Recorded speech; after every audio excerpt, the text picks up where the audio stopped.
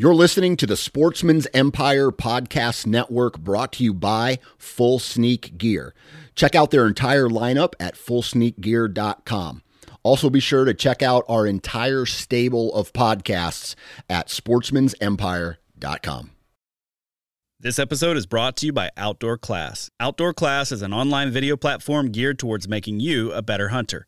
Watch instructional videos taught by hunting experts like Remy Warren, Randy Newberg, and Corey Jacobson. After the hunt, learn how to prepare your harvest from world-class wild game chefs like Hank Shaw and Jamie Tagan. Whether it's your first year hunting or you grew up doing it, Outdoor Class will take your skills up a notch. Use code EMPIRE20 at checkout to save 20% off. Visit OutdoorClass.com to learn more. New from Moultrie Mobile, the Feed Hub offers first-of-its-kind cellular connection and control for nearly any spin cast feeder on the market. When used with the Moultrie Mobile app, you can monitor feed and battery levels, run feeders on demand, receive alerts when feeders are clogged, and remotely adjust feeding times. The Feed Hub is ideal for anyone who maintains feeders.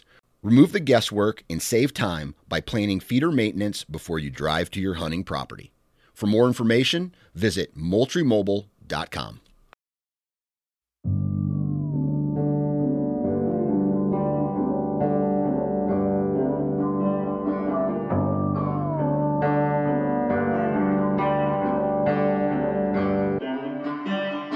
What is going on, everyone? Welcome back to another episode of the Wisconsin Sportsman Podcast, which is brought to you by Tactacam. This is your home for all things outdoors in the Badger State, and I am your host, Josh Raley. We've got a great episode for you today.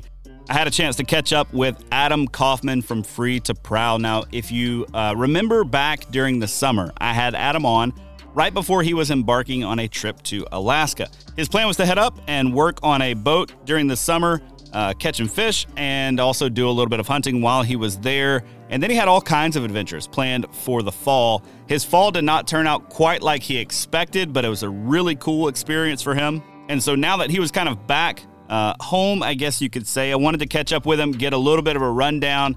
The guy almost died at one point trying to get his whitetail back across a river. So, hey, you're going to have to listen to the episode to hear how all of that went down. But if you're not familiar with Adam already, you need to go follow him on Instagram, check out his YouTube channel and his website. I'll put links to all that stuff in the show notes. Now, here we are in, I guess, what is this, the third week of January? Something like that? I don't know. But we've got a lot of cool content coming up over the next couple of weeks. We're going to be talking a little bit more ice fishing. We're actually going to be talking bow fishing.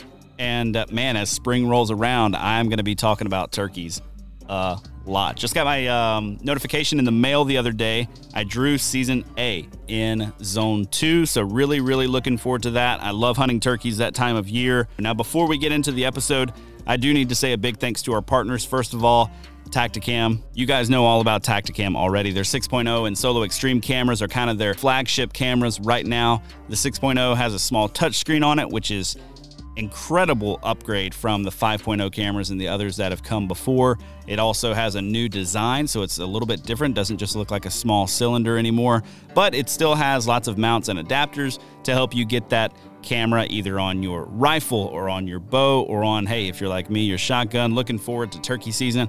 Solo Extreme has all that stuff too. A little bit more of a budget-friendly option. It just gives you HD footage as opposed to the 4K footage that comes from the 6.0 camera. Both are fantastic options. Both are weatherproof. Both are going to leave you highly satisfied with the product. If you have any problems, give a call to Tactacam. I was talking to somebody the other day about how happy they are about Tactacam's customer service. That has been my experience as well. Anytime I've had an issue, even just getting my trail cameras set up, just give a call to Tactacam's customer service, and they're super, super helpful. They want you to succeed with their products. You can go learn more at tactacam.com. Next up, Huntworth. They have got an incredible sale right now. It's their winter clearance sale. Everything, basically, is somewhere between 20 and 50% off. Guys, I said 20 to 50% off. You need to go to their website, huntworthgear.com. Grab some of their Heat Boost gear. Grab some of their early season stuff. If you're looking towards turkeys like I am, grab some of their early season gear. It's going to be fantastic for turkey season this year. I was very, very pleased with all of my early season deer hunting gear this year. My plan is to use all of that for turkey season this year.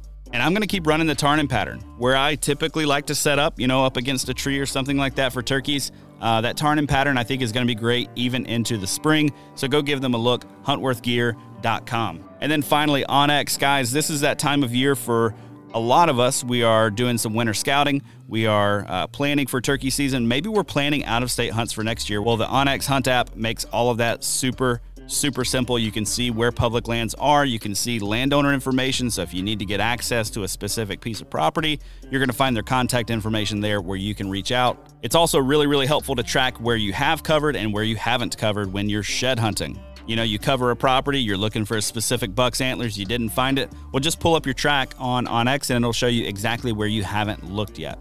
Last thing for me, I know a lot of you guys might be thinking about doing some habitat improvement this year. The onX Hunt app goes with me everywhere I go for my property consultations that I'm doing down in Georgia. I'm constantly marking stuff in there, constantly taking pictures, constantly taking notes, and all of the info is stored in one place. So I know that when I get home, when it's time to draw up a plan for a client, all of my intel is right there in one place. You can go get a 7-day free trial right now. Just look them up on the app store of your choice, or you can go to their website, onxmaps.com. Now, with the commercials out of the way, let's jump into the episode talking about this incredible, crazy, awesome fall with Adam Kaufman. All right, ladies and gentlemen, joining me this week for the Wisconsin Sportsman Podcast is Adam Kaufman from Free to Prowl. Adam, how have you been doing since last time we talked, man? Josh, I've been doing good. Been living the dream, having some adventures, exploring here to Alaska and back. So yeah, man, we were just talking. I think the last time I had you on the show was like late June, maybe early July, something like that. It's been a while, but like you've lived an entire life between then and now. Dude, I drove all the way to Alaska and had a lot of fun and a little bit of a few hiccups, you know, but a lot to talk about. Yeah, man. Yeah, so you slowly made your way back from Alaska, huh? I mean, you like drove out and then kind of like. Yeah, basically some stuff popped up in the interim. I literally left in July and got back in December. That is nuts, man. Holy cow. So, well, all right.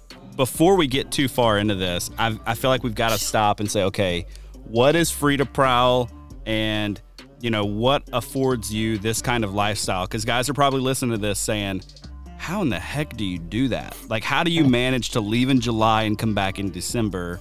Like, my family would fall apart, my house would fall apart, my job would definitely fire me, it would never happen. So how do you pull this off?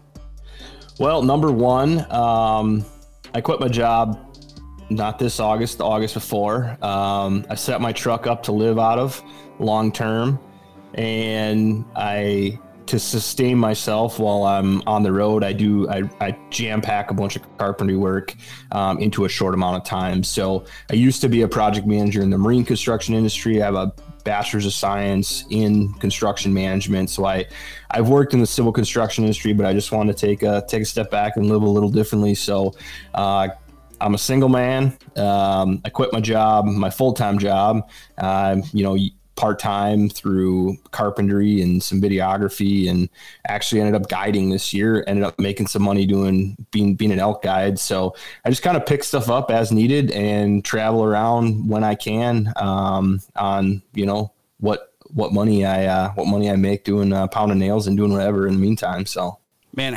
what was the big epiphany moment that you were like, yeah, this is what I'm going to do? Well, a big way it started is I had a job with a big construction company that sent me out to California, and I banked all my per diem and I slept in the backseat of an F-150. It's actually the same year F-150 I have right now. So I knew I could do it. And then what I did is I started using that same theory when I'd go up north to ice fish in the winter, to save money on a cabin, not have an Airbnb, be able to go up north every weekend. I literally lived in the very southern border of Wisconsin, and I'd be up in Lake Superior, you know, the Northwoods of Wisconsin. I'd be up there, and in order to make that feasible and efficient, I just started sleeping in my truck in the back seat. And then I started teaching myself, thinking that, man, I can live out of this truck full time. You know, if I really do a few conversions, I can live out of this thing full time. And that was kind of the turning point. It took me about a year and a half, 2 years to really like build my truck out the way I wanted, test some stuff out, and finally pull the plug and live life a little differently. So have you made any changes recently that have like upped your game a bit? I mean, I know you've been doing it for a while, so you've probably had it dialed in since before you left for Alaska. But any recent changes that like changed the game for you this fall? Not really. I mean, the biggest one I added was the ability to charge my auxiliary batteries off my alternator, which I think we talked about last time I was on. That was the biggest change, because you're driving all the time, or you can idle the truck if you need to charge your batteries. I do have one solar panel on the top of my truck, but it just wouldn't hold up because I have so I tore out my back seat. I have like a cooking station behind my driver's seat, plus like some camera gear I keep in a portable box back there. In the center of my truck, in the back seat, there's actually a fridge freezer, high efficiency fridge freezer, which that's what allows me to live pretty efficiently. I pack it full of wild game. I cook on the road. I have a 2-burner stove, pots and pans, Dutch oven. I mean, I've got a full cooking setup. So that's probably my biggest energy suck is my fridge freezer. And I couldn't really keep up with it with the solar panel without having to go back to town to charge it. So allowing this alternator charger really has, and I really feel bad. Like I feel foolish I didn't add it in the beginning because it was like a $60 upgrade running some wires, Yeah. But literally that has allowed me to not have to plug in once this year. Wow. I mean, I was in the middle of the Yukon eating fresh elk steaks, fresh out of the freezer elk steaks, and not having to worry about my food going bad. Jeez, so, that is amazing. So I've got to know one thing. My dad recently bought an F-350. They're going to travel and, haul a camper and all that good stuff. He got this giant gas tank for the back of his truck, and the dude can go, I don't know, something crazy. It's like 1,000 miles before he ever has to stop for gas. Have you done anything like that, or you just have the standard gas tank? I just have the standard. And I actually, so when I originally bought my truck, I did not intend to do this. So I have the smallest 6-cylinder EcoBoost engine they put in an F-150, which it's a great engine. Don't get me wrong. But I have my truck completely loaded down. I have a lot more weight on it than that truck. And I have oversized tires and a little bit of lift and, a roof rack, everything that is going against fuel efficiency. So I have a standard tank, and if I'm really babying it, I can probably get about 14 miles to the gallon. You're about mid 300 mile range. Okay. And I've found that to be plenty, even up on the Alaska highway, middle of Canada, the Yukon, Alaska, etc. You can get around that. Yeah. On 300 some miles. So. Yeah, that's not bad. Yep.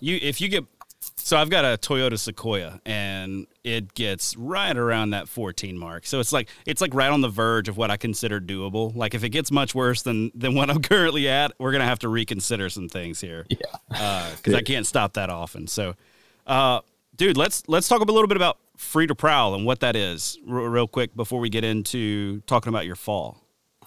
So yeah, I started Free to Prowl just as kind of a project to teach myself how to make YouTube videos, record my hunts, kind of do some of the social media stuff. And just, I wanted an avenue to promote, freedom outdoors. I'm a big patriot. I'm a big advocate for freedom. I obviously love our public lands. So I just wanted an avenue to kind of promote that in a positive manner and teach people, I'm a person who goes out there on a whim and who's like, I'm going to go figure this out. I'm going to go, whether that's going to fish a new place or go hunt a new place. I like figuring stuff out, and I'm trying to motivate people to do that. So yeah, it's Free to Prowl is promoting our freedom, outdoors, to pursue what we want and chase our animals and critters on our public lands, public waters, etc. So, it's just, it's a labor of love right now. Yeah. Very good, man. So, all right, let's circle back now. Take me back to getting into late summer. It's July. You're getting ready to pull out. What's the first thing you do? So you leave. I'm freaking out. You're So yeah, how did the prep go? I mean, were you feeling pretty like prepared and ready, or did you just feel like, oh my, I've got so many loose ends I haven't tied up, but I got to go now? Yeah, I mean, I I can get pretty much packed up to go in like a day. This was probably a 2-day pack up, just to go through everything, because I knew I was planning for basically all of summer Alaska fishing and hunting. So I had to make sure I had everything, but I was freaking out. Honestly, I was in the process of wrapping up a remodel job, and I was literally working on that like 50 to 60 hours a week, to try and get like some of the owners' deadlines done before I left, because they knew I was going to be gone, but they had added some stuff to my project list. So I was literally working my tail off to get that stuff done, and trying to bank a bunch of money as well, because I knew I was going to be, fuel was not cheap this summer. I had a little bit of subsidies from fuel from the guy I was going to fish with, to a little bit of sponsor money to get up there. But I knew I was going to spend a pretty penny. Plus, fuel is not cheap in Canada. It's more expensive, right? I was freaking out. But yeah, just literally once I hit Montana and was about ready to cross the border, I was full steam ahead, ready to rip. There's no turning back, and I was ready to go. But yeah, that's kind of how it started out. A little bit of a anxiety. Yeah. So what's the first, or what's your destination town in Alaska that you're headed for first? I was headed to the Kenai Peninsula, the Kenai River, Kenai, Alaska. The reason I was going up there was because I had the opportunity to be a deckhand on a fishing boat for a captain that's a teacher in Wisconsin. And then when school's out in the summer, he goes to Alaska for like the last 20 years and commercially fishes salmon up there. So that was my destination. A slightly rundown trailer in a fish camp in Kenai, Alaska is what I was going to, which their fish camps are like deer camps. Honestly, yeah. It's a place to stay, running water, electricity, but I don't know. It's not anything too special, but it was an experience to say the least. So. Yeah. Is that the spot that had like some pretty stellar views? Yes. Okay. Yeah. All right. Yeah. You could walk to the end of our dock, and literally you'd pan across the Kenai River. All the fishing boats would be there. You'd have the Cook Inlet, which is right there. There's big mountain range pretty close to there. It's pretty epic. Wow. Yeah. All right. So you get there. This is your first experience with commercial fishing. Is that right? Yep. All right. So what was that like? Was it surprising? Was it good work? Did you enjoy it? Oh, I really enjoyed it. The downfall was there is a political jostling going on between sport fishermen, which that's what Alaska people call recreational fishermen, and the commercial fishermen. And we only got to fish 2 days. What? Yeah. So I kind of had an idea that might happen going into it. It's been like that the last couple of years. So the driving factor with that is the king salmon numbers are declining, and they can't really figure out why. The fish that everybody that is sought after, that we primarily eat in the U.S., if it's an Alaska salmon, is sockeye salmon. That's the big run. The sport fishermen or the guides constantly try to shut down the Kenai commercial fishing, the set netters, and they try and use the salmon or the king salmon population declining as a reason to shut it down. But really, they just want more fish up the river because it's the most popular fish river in Alaska. Guides, there's billions of dollars that come off that river as a recreational fishing and guided fishing. So there's always this battle, right? So we technically didn't get to fish there. I got to fish with another guy down in Homer for fun. We fished a couple other spots, but yeah, I didn't really get to fish as much as I wanted to. But from the 15 to 20 hours I spent fishing, I loved it. It was awesome. It's a cool way to make some money and experience, and pay for that trip to Alaska. So I'm really trying to get on another fishing boat, hopefully with some better luck. Yeah, man. So how does that, that's got to be a significant impact on the commercial fishermen up there, especially guys who do it, for part of the year, like this guy from Wisconsin. Like, what is their perspective on this? They've been dealing with it for a long time. Okay. They constantly, I would say probably the last 10 10 years, it's been this up and down, up and down, up and down. The frustrating part, I guess, and I'm a small bystander, right, in this commercial fishing world, but I am a conservationist. I believe in conservation. I believe in the mentality of, sustainably harvesting animals to keep them within their population limits, right? The whole goal that the DNR in Alaska, or the Fish and Game as they call it, they want to get like 1 million salmon up the river to the destination, right? To the lake that they spawn in, because sockeye salmon spawn in a big lake. Basically, they run up these rivers from the ocean, go to a big lake, spawn there, and then the fry live there for 2 years, and then they come back down and go out to sea for 3 years. So that's the life cycle. Well, they had 1.4 million sockeye salmon up the river before the run was even done because they shut the set netters down. So is that is it going to sustain? Is the population going to sustain? I don't know. It's kind of they believe the carrying capacity for those fish is 700,000 to 1 million fish, right? Now you're letting 1.4 million fish up there. Plus, that's the frustrating part, just looking at it as a conservation side of it, right? Yeah. But so all of that's happening, but they're also saying numbers are down. Yeah, numbers of king salmon. Of king salmon. Okay. Yes, gotcha. yes. Gotcha. Not the sockeye.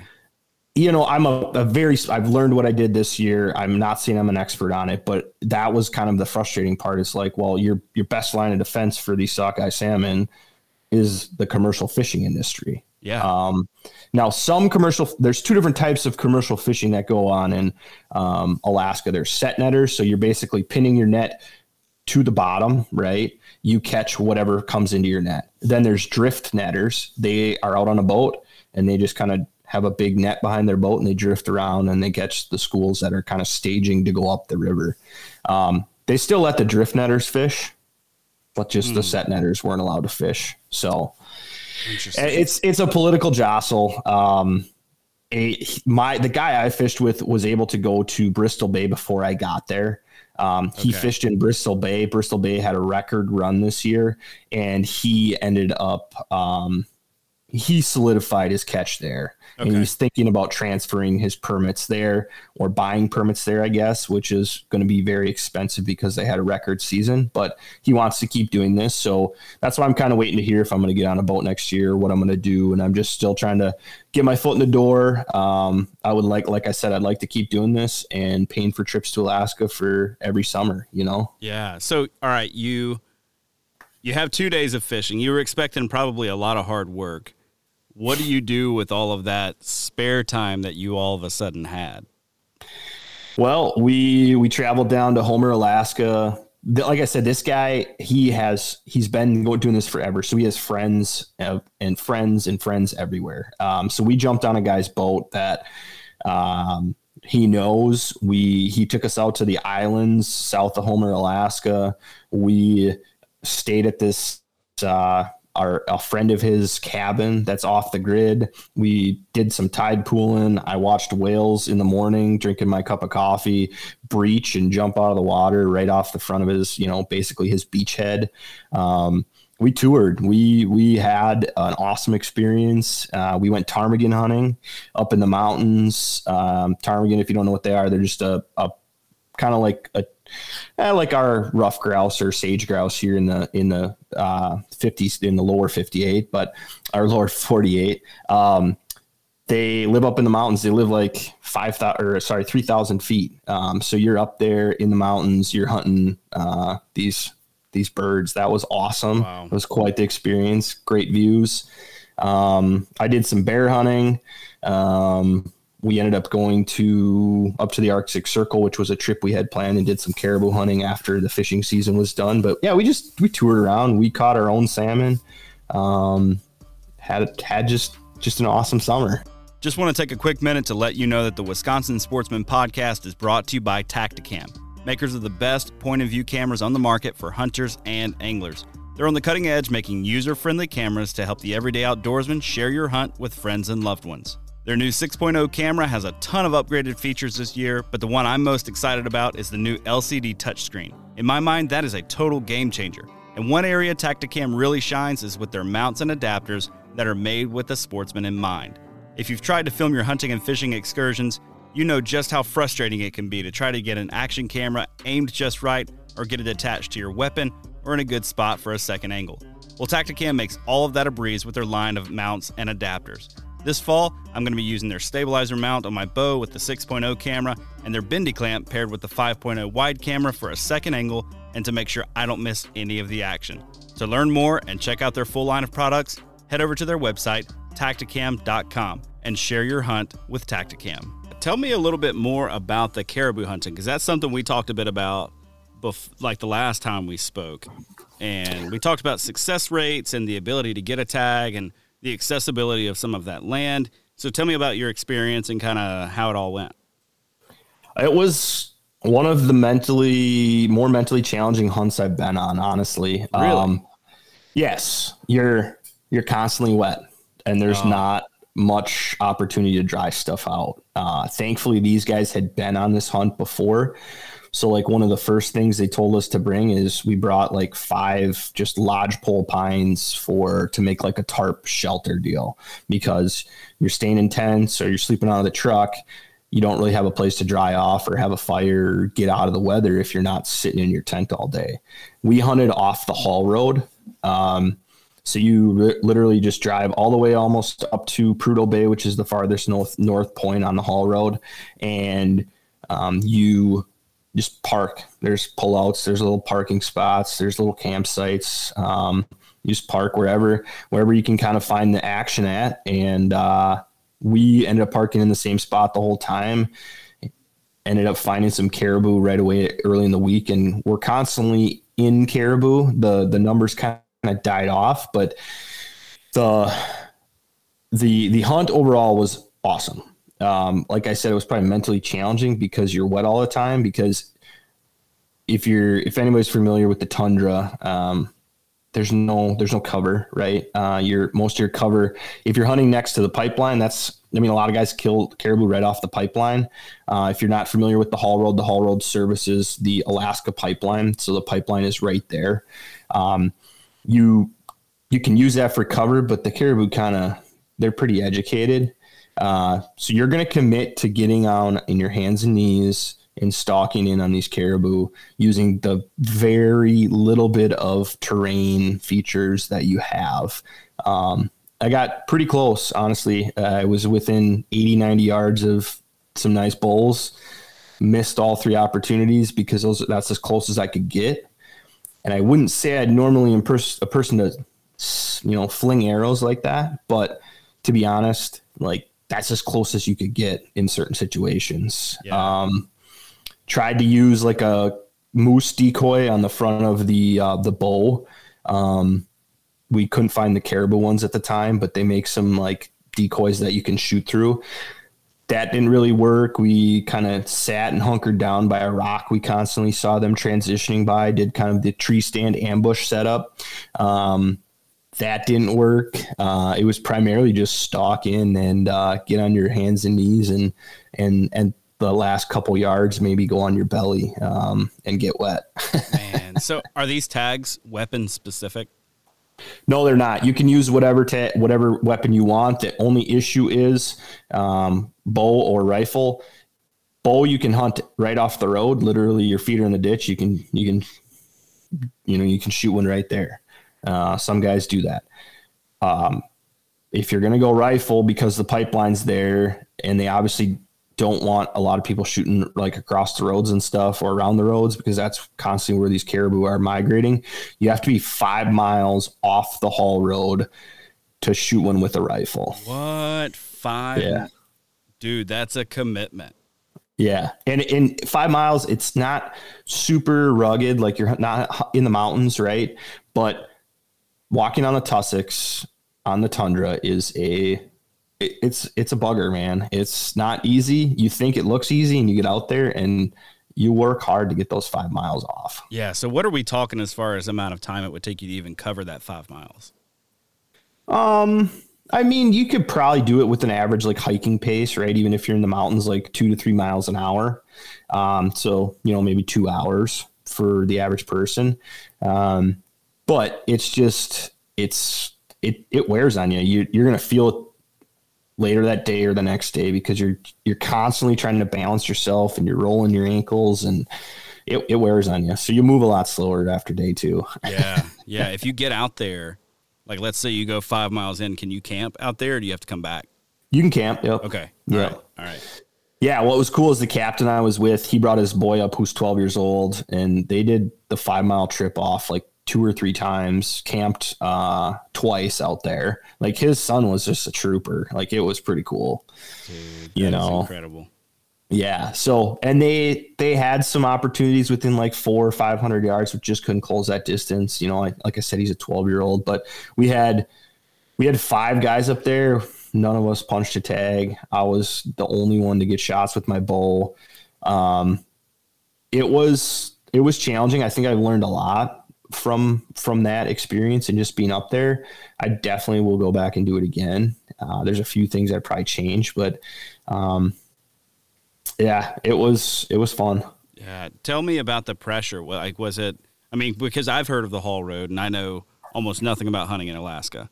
So, I mean, were there a lot of guys out there? Were you having to compete? Yeah. Oh yeah. Yeah. There's a lot of guys. I mean, not compete. Like everybody's pretty courteous. Like if they saw you going after one, they would move on. It depends how you want to hunt. Like you can literally drive up and down the Haul Road all day and just, you see caribou, you see a herd coming towards the road, you pick a little knoll or spot, you can make a creep on them, or you see like a bull out there by himself, just wandering around, you can make a move on him. We did that a couple times. But a lot of the times, there's certain spots they want to cross. We found this spot where there's like a river valley and like 2 little kind of like, one was kind of a big knob. The other one was just kind of like a swale basically, but they wanted to cross in this area. So we just we hunted that same area most of the time. First day, we kind of had a little pressure. After we kind of called it ourselves, like guys just kind of left us alone. Like we would just get there, we'd find them in the morning and then we just go push in that area and just kind of hold it to ourselves.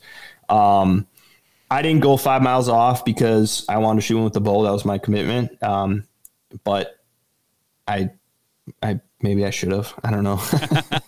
Well, I mean, that's kind of one of those hindsight things, right? And I think if you went out there for the experience of getting one with your bow, then, man, don't settle. Yeah. You know what I mean? Yeah. Now, I grew up watching caribou take the flop to a well-placed bullet on the Outdoor Channel and thinking, man, that's what I want to do. But, yeah, I mean, if archery is kind of what you've had your heart set on, then, you know, make that happen. But, all right, so you wrap up your time in Alaska. When did you leave and start heading back? So our hunt, I got there mid-July. Our archery hunt was mid-August. I think it was like beginning of September by the time I made it home. I ended up kind of taking a week, hang out with a friend up there. And me and her just traveled around and did some more of the touristy stuff, saw some more places. But it was beginning of September. I think I started headed home. Nice. And did you make it all the way back and then head back out west? Or did you stop out west and... I ended up stopping out west. Okay. The whole point was middle of October, I had a tag in Idaho. A mule deer tag or a whitetail tag. You could use it on either or, but I had a general season Idaho deer tag. So the goal was to be out there. I had a friend who lives in Butte, Montana, who owns a cabinet shop. So my goal was to work for him for a few weeks, build up my bank account again, make some more gas money. And then he only lives where I hunt. He only lives about 4 hours from where I hunt in Idaho. So the whole goal was to go over there and scout on weekends and then come back and work for him. That didn't end up happening. I only worked for him for a few days. And then I got a call that a place my buddy had hunted through a guiding service in Montana needed an emergency guide for 2 weeks of archery season. So I got a call, literally got a call at 9:30 in the morning, and I had to be with a client on the property by 3:30 that afternoon. What? So like zero. Yeah. I literally scrambled across Montana, stopped at, I didn't bring my bugle tube. I didn't have an elk hunt planned. I didn't have any reeds. I literally stopped at, Sportsman's Warehouse, grabbed a bugle tube, grabbed some reeds, and made it over there and shook the client's hand and took a little 45-minute drive with the camp manager, and we were hunting that evening. Wow. So, all right, what's your elk hunting experience like up to this point? Like, do you have a ton of it? So I've hunted what would equate to a few years of elk hunting experience, but I only hunted last year. But I put 45 days in trying to kill my elk in that same area of Montana. Literally, I'm looking at areas I've hunted off the front porch of this place. So okay. I had some knowledge in that area. I can tell you I had only called in one spike bull before that. Got some long range responses from bugles, but I was pretty, and I admitted that to the camp manager. He's like, well, he goes, 45 days, that equates to about 5 years for most elk hunters. So he goes, you're in. And to be honest, first week, one of my clients got a shot and ended up missing a small 5x5 raghorn, at 50 yards. And my other client ended up getting right in front of a bull 60 yards away, but he just wasn't comfortable making that shot. So, and ended up calling in some more bulls that we had some encounters with too. So I learned on the fly for sure. Yeah. But it sounds like you were able to make it happen as far as, reasonably successful at getting encounters. Yeah. I was pretty proud of myself just getting my feet wet. I think that I can equate that to my constant desire. I'm a hunter. I'll go out there and try and figure stuff out. Right. I am not afraid to try new things. I'm not afraid to fail. And I think I talked about that in our last podcast, right? This was another hunting opportunity that I wanted to experience, and I might fail, and me and this client may not have a positive experience, but I was willing to try. Right. And I think that's my biggest advice to anybody, whether you want to do, a new fishing trip or chase a new species or go out west or go to Alaska, just get out there and try. You might fail, but if you're willing to try, more than likely things are going to happen. Yeah. And guiding for elk wasn't the only guiding you did, right? Well, it was elk and deer. So I ended up doing the 2 weeks of archery season, and then I had my own tag in Idaho. So now we're in middle of October. Haven't really been able to scout. So I went to Idaho. I hunted for 14 days for mule deer, ended up shooting a whitetail on the last day. There's a story that goes with that. And came back and guided 4 more weeks for rifle season. Okay. And they ended up calling me back. So you had a ton of success, it looked like, in rifle season. Yeah, we shot some really nice whitetails, a few mule deer, and some good elk too. It was, I would say, guiding rifle season is fun because there's a lot of action. Yeah. But you still got to work hard for them. Sure. But I don't know. I still think I enjoy the archery season better as far as the elk hunting goes. Just that interaction and being up close and personal with them. This episode is brought to you by the onX Hunt app. onX gives you up-to-date landowner information, color-coded public and private land boundaries, and gives you a ton of tools to help you hunt smarter. One tool I'm loving right now is their optimal wind feature, which lets you set the optimal wind for a given location, then tells you in real time whether the wind is good, bad, or just okay for that spot. You can try it risk-free for 7 days right now. Just download the onX Hunt app on your preferred app store today. Tell me a little bit about kind of your response.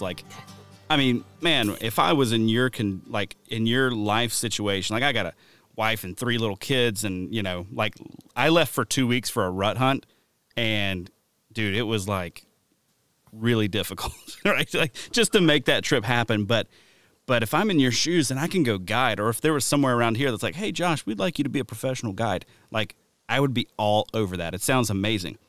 Now that you've been on that side of the table, what are your thoughts on it? Was it everything that the average guy thinks it's cracked up to be, or are there some things that make you think like, I don't know if that's for me?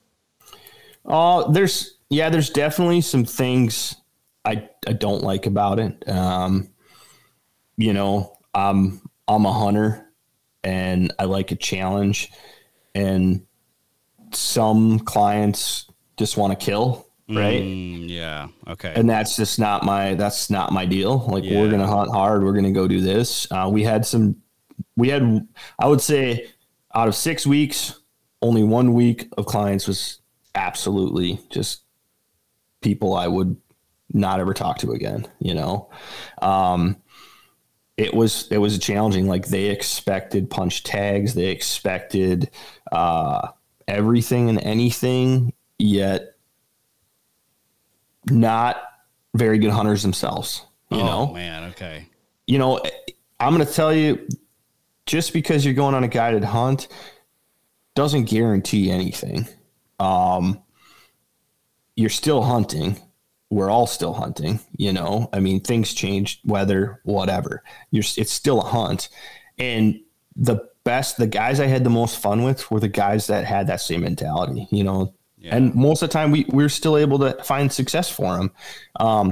But they knew we were hunting and they were having fun and we were having fun, and it was awesome. Yeah. So working with people, right? Like that's the part that kind of brings it back to, well, it's not all sunshine and rainbows when you're guiding. Yeah. Yeah. And I would say that's one reason I really like the archery season. What little experience I did have there, when it gets later into that rifle season, especially in Montana, I think by the end of it, those elk have probably been chased for, if you can negate the cow hunts, which is their version of an antlerless hunt, right? If you negate the cow hunts, those elk have been hunted for like 12 weeks by the end of it. Wow. Right. And late season elk group up, herd up, right? And you're literally chasing around 200 elk. Wow. Okay. 200 elk, right? And you're seeing like all these big, beautiful bulls you have seen at the beginning of the year. You're down to, you don't see them anymore. They're either dead or they ran away and they're up in the mountains. They're hiding. But it's kind of like shooting a fish in a barrel. If you can get in front of those 200 elk, you're going to get a shot, right? Yeah. And it's just, to me, it's not as enjoyable as chasing them on the archery side. So I think I would definitely go towards the archery side. I think those hunters are, no offense to rifle hunters, but they want to work hard. They want to hunt. They know the challenges. They're in it for the challenge as much as they are for, potentially putting a trophy on the wall. Yeah. They expect it. Like they expect it to be difficult. Yes. And guys with a rifle in their hand may not come in with that kind of expectation. They think, man, I got this high-powered weapon and I can see the elk. Therefore, especially if they're Eastern guys, right? If I can see it, I can shoot it. Yep. Like that's just because there's no such thing as something being outside of your range when you hunt east of the Mississippi. A lot of, you know what I mean? Like a lot of the times, like how many places do you know where you can get a true 500 or 600 yard shot east of the Mississippi? Not a lot of them, right? So, that whole, it seems like it should be easy, but like you said, still got to work. And another thing I saw too, which was very kind of frustrating as well. Once the rifle hunters came, we started seeing guys who flew. Whoa. And then, so they flew, right? They flew from all over the place. And then they didn't bring any coolers. They didn't have any plan for meat. All they wanted was an animal, and they'd ask you, well, we're going to donate it. Well, that just kind of chaps my rear end, right? Yeah. As it would for most hunters. I don't know. And I understand that. I understand there's certain scenarios where that might happen. I mean, I live in that scenario where every time if I go on a caribou hunt or an elk hunt and I'm living out of my truck, there is a chance that I might have to donate some meat. But I will tell you, I carry around a Canyon cooler that's huge that I have to pull out of my truck every time to go to sleep in the back because I'm anticipating bringing home some meat. Yeah. That's just tough. And I will tell you as from a guide standpoint too, like if somebody tells me they're not bringing home any meat, there's no like, this is a last day animal, because you're not just going to punch a tag to bring horns home, right? On a little, a 2-year-old buck or a spike bull, just to bring those horns home. If you're not going to take the meat, that's totally different. That mentality is totally different. If you're going to eat it, I don't care. Yeah. If you want to put your $1,200 tag on a spike because you want to eat it, go ahead. Right. Yep. So guys got to think about that, right? Yeah. And I think there are a vast majority of people that we saw that I've experienced, and hunters in general, they want to eat their meat, right? Yep. So all right, that wraps up kind of your guiding experience. I want to go back to the middle of October when you are hunting in Idaho with your own tag, not guiding somebody. It's an either species tag, right? General season. What are your hunt dates, first of all, and what are the deer kind of doing that time of year out in Idaho? So this was, I think that hunt started this year, like October 12th, maybe. It's always that middle of October Saturday. And then Monday, and then goes for 14 days. So typically what those deer are doing early or mid October to late October is they're gearing up, especially mule deer are gearing up for the rut, but they don't typically rut until November 14th, November 10th. They're later than whitetails. Okay. And there's not a lot of seasons where you actually get to hunt mule deer during the rut because of that real late rut, right? A lot of those seasons are early. Idaho's that way. But I like Idaho because I cut my teeth in Idaho. That's where I went on my first backcountry hunt. That's where I went on my second backcountry hunt. And I have an affinity for it. So typically those deer are real high and trying to come down, right? They want to come down into that lower elevation, start chasing those does around, or at least kind of start looking for them. Sometimes you'll find them bedded right near those does on real good burn areas. Typically I'm looking for a good burn area with regrowth. This could be a 2 or 3 year old burn as early as that. But I want good regrowth. I want good green brush under it. I want a variety of, low shrubs, middle of the road, mid-sized brush, because those deer are going to browse in there and they're going to bed in there. They're going to totally disappear. But once they get up to feed, they will come out of the woodwork. So typically you're trying to look for them in those areas. I did that. I tried that. We were pushing 85 degrees mid to end of October, right? I'm going through 3 liters of water in a day. Have the ability to carry 5 liters on me. And then towards the end of my hunt, I'm trying to be in the backcountry. I was actually in the Frank Church area. This is the first time I had been in the Frank Church, but I had been in the Frank Church and I broke one of my bladders. I now only have the ability to carry 3 liters of water on me, and I'm sweating, and it just was miserable. And I'm not finding a lot of bucks. So I ended up pulling out of the backcountry after 2 different spots on day, I think it was day 8 or 9. Then I ended up going more towards town and kind of regrouping and kind of glassing from the truck and being mobile. But I ended up, on the last day of my hunt, I ended up finding a whitetail, and I had to be back to guide in central Montana in 2 days. So I ended up glassing this whitetail from the road, real nice 8-pointer, beautiful Idaho whitetail for sure. He's probably he's a 125-inch 8-pointer. He's really nice. Ended up finding him bedding next to a river. So the whitetails out west, they don't typically stray too far from that brush, that typically it's river bottoms or creek bottoms. That's where you're going to find your big timber and your brush. So they don't stray too far from there. So I knew this guy, he was going to bed at about 8:39 in the morning, right? There's a river right there. And I knew he was going to probably bed in some adjacent area, because the rest of it was literally just sagebrush.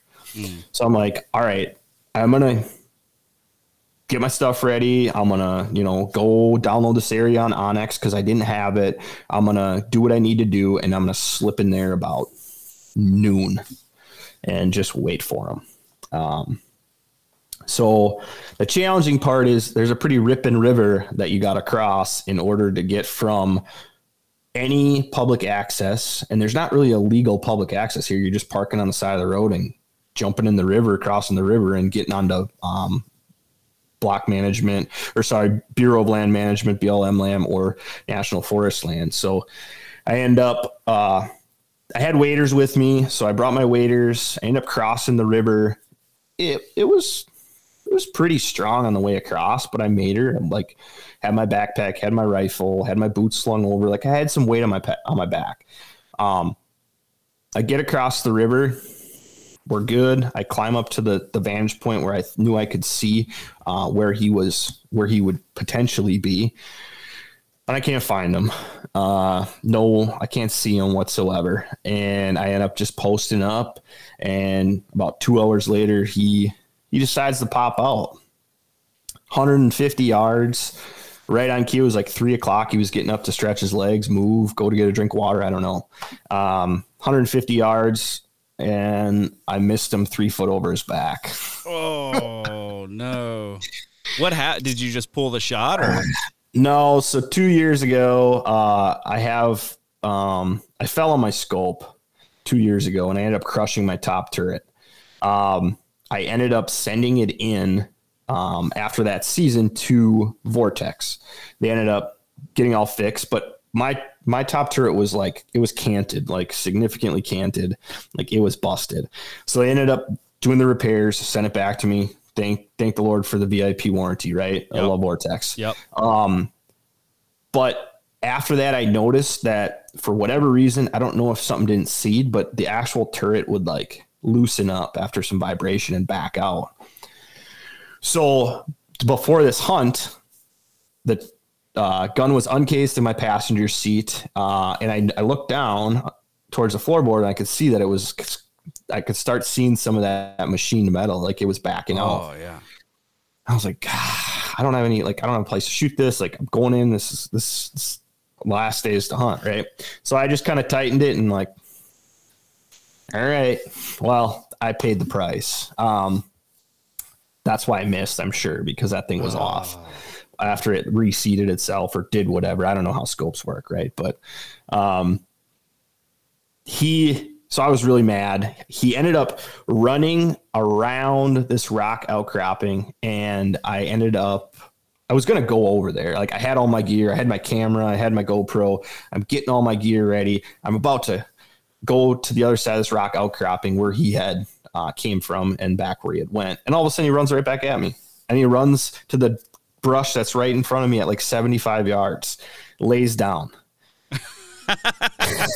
So he's like, hey, if a standing shot at 150 was too much, I'm going to give you a laying down shot at 75. Yep. So I literally put it 2 feet below his belly, and I ended up punching him perfectly. Ended up killing him right there in his bed. And that was that. Dude, so you compensated for what you saw before. So you were pretty confident in what you had seen as far as where you hit over the deer.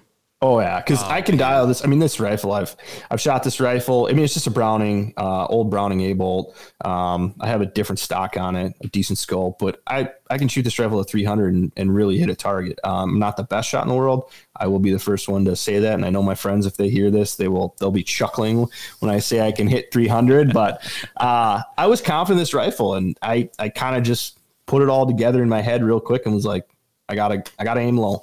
Yeah, and thankfully it worked out. But so ended up doing the picture thing. I ended up cutting and quartering this thing because I had to get it across the river. I wasn't going to do a shoulder mount, so I just had the head with me, all the meat. I ended up putting all in the backpack, one tripping it to where I'd crossed the river. And I was like, I can't get all of this meat and everything, all my gear across this river in one trip. It's ripping.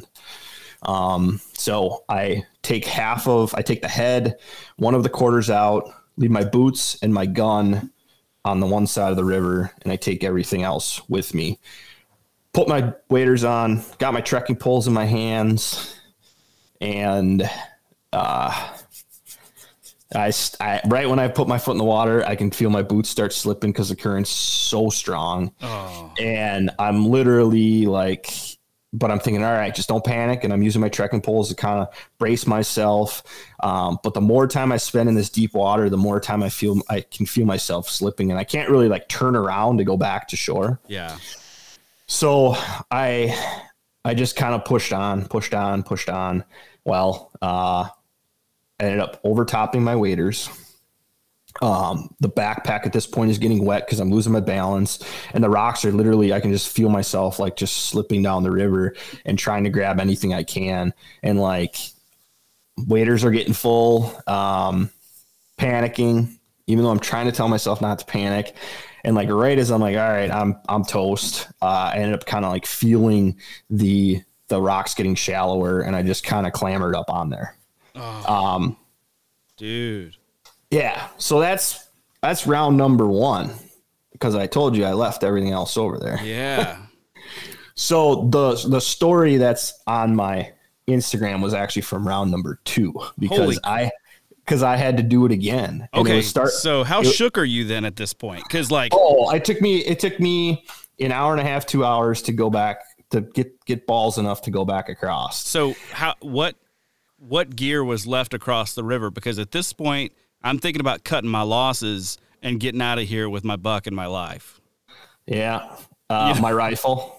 That's a big one. Okay. So the rifle was left. Brand new pair of crispy boots, which whatever, that's nothing, but the head and another quarter. And okay.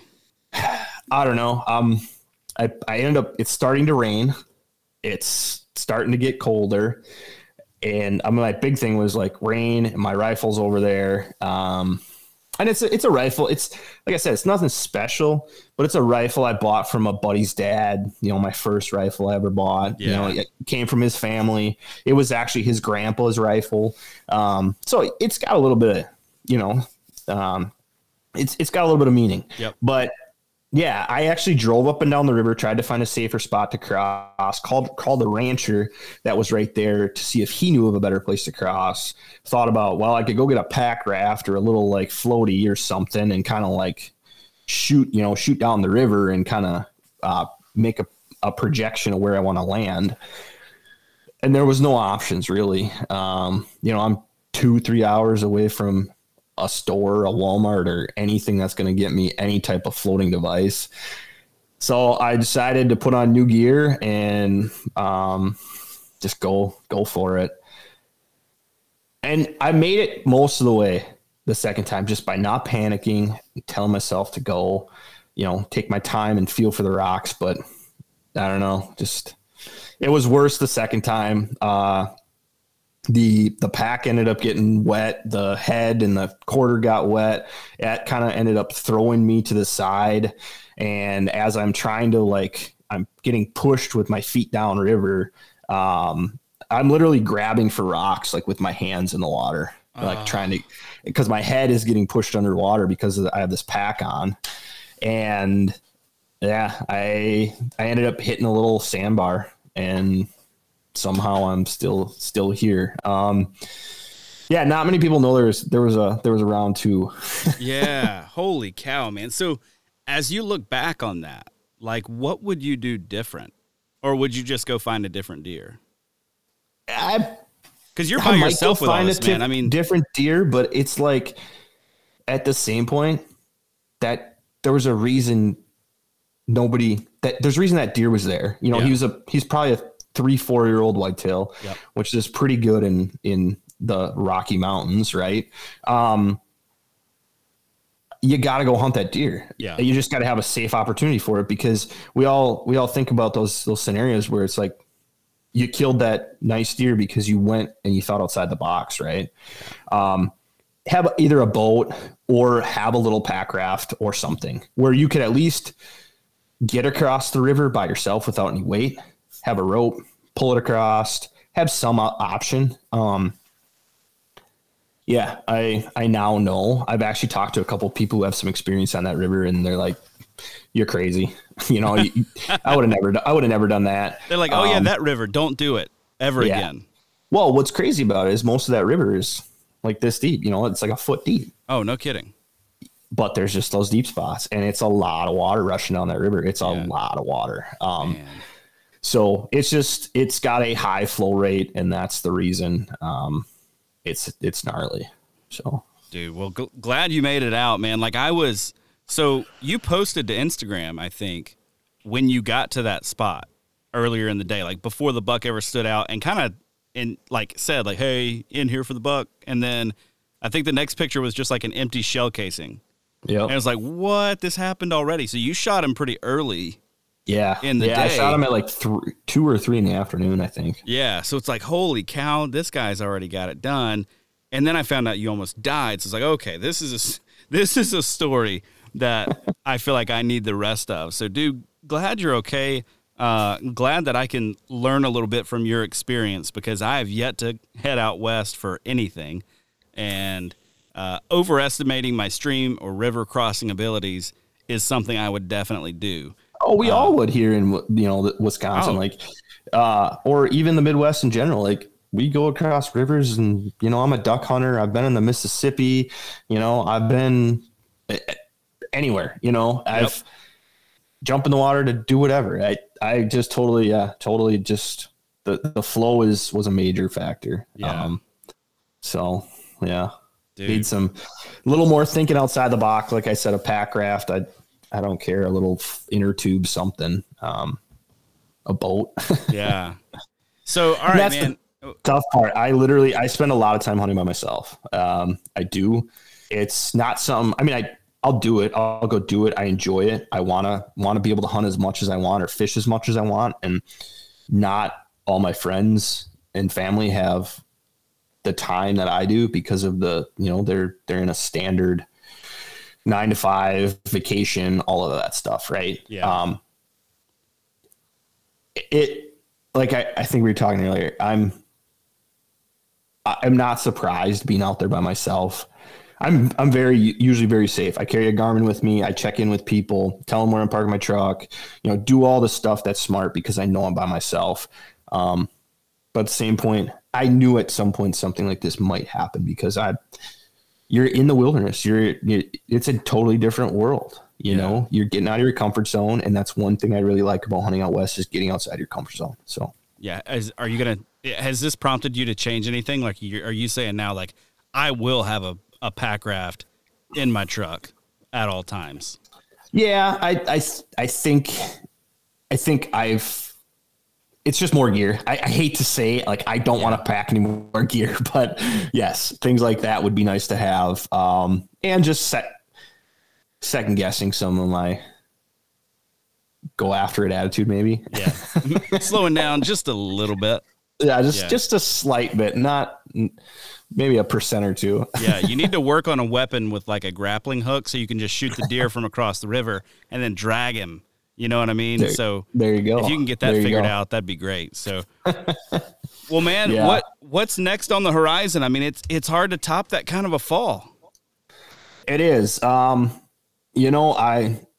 It's been tough since I've been home. Honestly, I've been getting caught up on a bunch of stuff. Work I had promised to people, and work is just piling up. Normally by this time I'm going ice fishing. The weather here in Wisconsin doesn't really have me motivated to ice fish right now. I've gone a little bit, but by this time last year I was already up on Lake Superior, ice fishing. But we've had such a tame winter right now that it's been tough. And I'm trying to get all this work done. So next on the horizon, I will be taking a fishing hiatus for a good month and a half. I'm going to try and make it to northern Minnesota. I'm going to try and make it to Canada. Those are 2 places on my list that I haven't fished yet. I fished the Boundary Waters last year. I'd like to do that again. maybe make it out to Fort Peck, Montana to fish lake trout out there. And then probably another Colorado late season ice fishing trip with some friends. That's the initial. And then some more pound and nails, and hopefully Canada or Alaska again. I don't think I'll drive again though. I'll probably book a flight, go up there for a little bit, and hopefully get on another fishing boat. I don't know if I'm going to hunt or not this year up there. And then I'm going to try and get back for archery season guiding in Montana. And then I'm going to chase my own tags for rifle season. I think I'm going to do Colorado rifle for elk. Hopefully I have a Montana elk tag and I can do some archery hunting myself on my off days. That would be really nice. And then gonna kind of start there. I just actually talked to a guy about potentially a future New Zealand DIY red stag hunt. Holy smokes. It's something in the books. It's real initial right now, but that was one thing that kind of drove me to do a lot of this, that I found out you could DIY red stag hunt in New Zealand. So, dude, no kidding. Yeah, that's nuts. How are you going to get your truck over there? I'm going to have to leave the truck here. I have to take one of their buggies over there. I think they call them. But yeah, he's got a connection over there. Going to start just kind of talking about it. It's more of a 2024 hunt or a 2025 hunt. So just constantly thinking about the nest adventure. Yeah, man, that's awesome. All right. So if folks want to keep up with you as we're looking at 2023, 2024, where can they find you? All the social media platforms, Instagram, TikTok, YouTube, also on Facebook as well. But the first three are probably my primary social medias. So check me out on there. Got a website as well, freetoprowl.com, and you guys can look at some of the bio, some links to other stuff, some merch if you're interested. But yeah, just if you heard me on the podcast, don't feel free to send a message. I always like talking to people. If you got questions or insight or whatever on anything, I just like to chat the outdoors all the time. So yeah, and if you've got a primo spot for Adam to come hunt, let him know. Right. Or another adventure. I like chasing different species. So I'm all about making those connections and meeting new people all the time. So yeah, awesome. Well, Adam, thanks for your time tonight, man. Thanks for coming back on the show, and looking forward to keeping up with you in the year ahead. Yeah, appreciate it, Josh. That's all for this week's episode. As always, thank you so much for tuning in. If you dig this show, be sure to subscribe to this podcast wherever it is that you get your podcasts. While you're at it, if you could leave me a 5-star review, I would very much appreciate that. You can also follow along with my outdoor adventures on Instagram at The Wisconsin Sportsman or at How to Hunt Deer. That's also the best way to get a hold of me. Suggest topics, guests, or questions that you'd like me to explore on the show. Big thanks to our partners, Tactacam, Huntworth, and OnX. Please go support the brands that support this show. And if you're looking for more great outdoor content, check out thesportsmansempire.com, where you'll find my other podcast, the How to Hunt Deer podcast, as well as a ton of other awesome outdoor podcasts. And until next time, make sure you make the time to get outside and enjoy the incredible natural resources that are ours as Wisconsin sportsmen.